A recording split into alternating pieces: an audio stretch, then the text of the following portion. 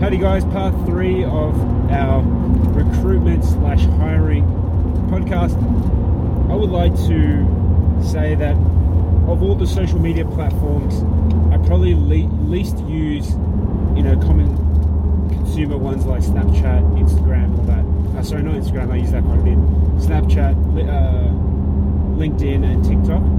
I have it, except Snapchat. I have the others, but I don't use it as well as I should. I'm more of a Facebook, YouTube, Instagram guy.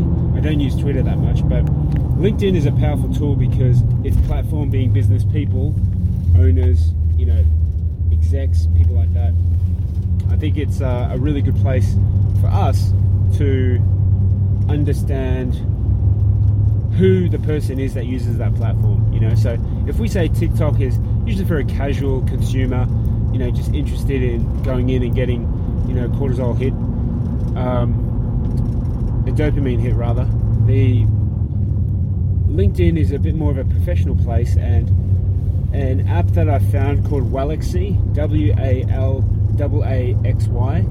has been helpful in plugging into LinkedIn to scrape data off, and it's essentially performed as a headhunting tool for prospecting potential workers or people that may be thinking about a positional change.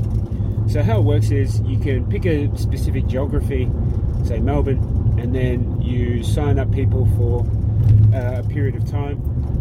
So you sign up to a subscription for a period of time, and then from there you can actually, in Melbourne, put in a key search term, physiotherapist, and then I got a list of about 6,500 people, and you can go in and filter those people out, and then there's an automated link where you can communicate with people, and it's a cold outreach email, and what you do from there is you actually prospect people and you say, hey, this is who we are, this is how we can pay you, this is what we've got, this is what we're about, are you interested?